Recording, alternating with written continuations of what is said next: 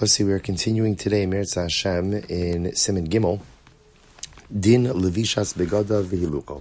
The halacha is concerning getting dressed in the morning. So the Mechaber writes as follows. He says, Ksiv Vatznei Lechas Im Hashem Elokecha. The pasuk says, be modest. Be modest in the way in which you walk with Hashem, your God. What does this modesty mean? A person has to be modest in all of his behaviors, in all of his dealings. And therefore, again, when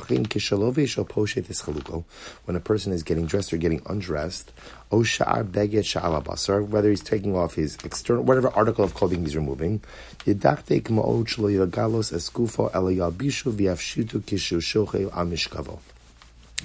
idea that the Kizur is saying over here that a person shouldn't stand totally unclothed. He's suggesting over here that a person should go ahead and get dressed and undressed while kind of like under the covers, so that their body is never fully exposed. A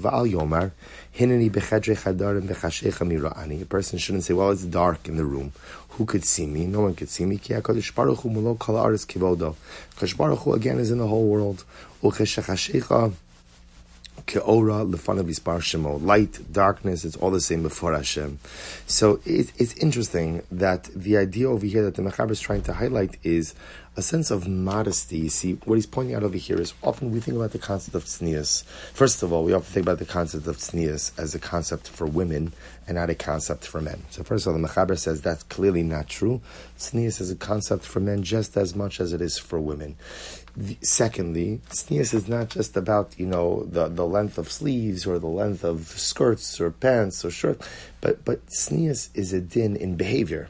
Being a modest person essentially means that you recognize that I'm living within the presence of the Ribono Shel Olam, and as such, if I truly recognize that shapes everything I do, including how I get dressed and undressed in the morning. If a person recognizes Hashem is standing right with me in the room, so I'm not going to walk around unclothed, that would just simply be a lack of tznius.